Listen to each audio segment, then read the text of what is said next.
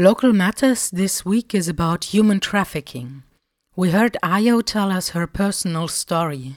We had some insights on the situation in Luxembourg by Fabienne Rossler from the Commission for Human Rights, whose job is the observation and advising to the government in these matters. Several associations try to sensibilize the public for human trafficking. Rosa Brignone was a policy officer at the European Parliament working at the Women's Rights Committee before founding the initiative Time for Equality. Human trafficking was one of the challenging topics because of its complexity and of the fact that this is one of the lucrative criminal activities after weapons and drugs. And this is the most hidden, let's say.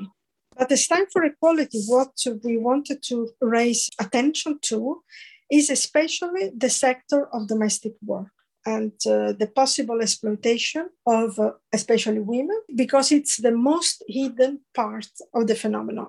It's much more difficult to look at what happens behind closed doors of families. With their lobbying and sensibilization work, Time for Equality wants that judges and police get training in the work with often traumatized victims of human trafficking. They want more protection for the victims and, finally, to prevent human trafficking from happening in the first place.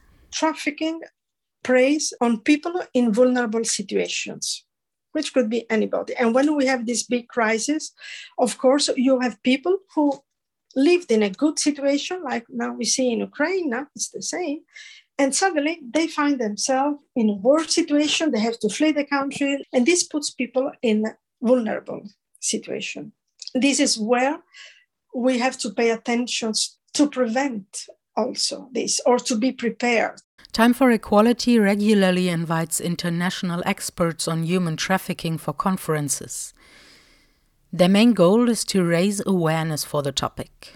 In the Luxembourg, I would say that the awareness about the real impact of human trafficking is quite recent. So that's why in Luxembourg we said, yes, we have to focus on this, because there was no awareness when we started. Victims of human trafficking can seek help at Info-Traite. The initiative is independent but has tight connections to the police. Their co-workers want to stay anonymous to protect the victims.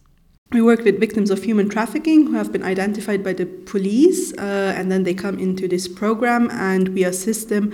We have shelters, but also financial aids. We can help with them to find a job. It depends. If we have a newer client, the assistance is more intensive. So we will see with them what the needs are.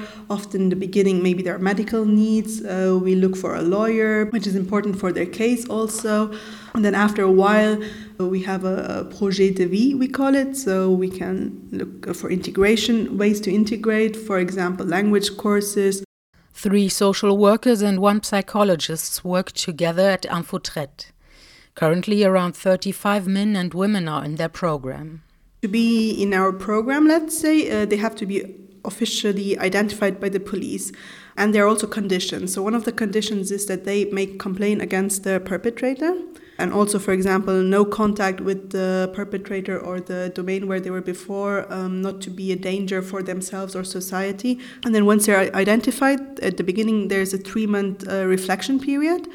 After that, if they fulfill the conditions, they get a titre de séjour vie privée, so resident permit, which is duration of 6 months. And with that, they can also work and integrate. And as long as they are needed here on the Luxembourgish territory for the investigation till it goes to the court, but it can also be that the prosecution decides beforehand already that there's not enough elements for human trafficking, so it doesn't even go to court. During the process, the victims have protection by the judicial police. The very most cases, though, remain undetected. Info-Traite tries to sensibilize the public for human trafficking. Everybody can detect a victim of human trafficking. It could be you, it could be a social worker, a teacher. When you have a person in front of you where you think that this might be a person who is human trafficked, you can always contact us. Or if you think there is imminent danger, you can always contact the police. And then afterwards, it's the police's job to identify the person. So the detection can be done by anyone. And that's why it's so important to create awareness about this subject, because often people think this is not happening in Luxembourg. This is going to happen in other countries, but not here. But that's unfortunately not true. And we only have the victims who are exploited on the Luxembourgish territory, or there is some kind of relationship with Luxembourg, because the police cannot investigate if it happened somewhere outside of Luxembourg. So at the moment, the cases we have is construction sites, restaurants, also at private people's homes. Human trafficking is not what we see in movies, for example, people who are chained and kidnapped into trucks. It's much more subtle.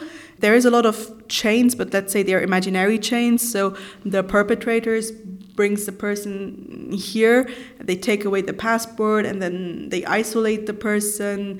The person becomes dependent on the perpetrator, and often they don't even know that they're a victim. They don't know the Luxembourgish laws. They don't know that what's being done is not right.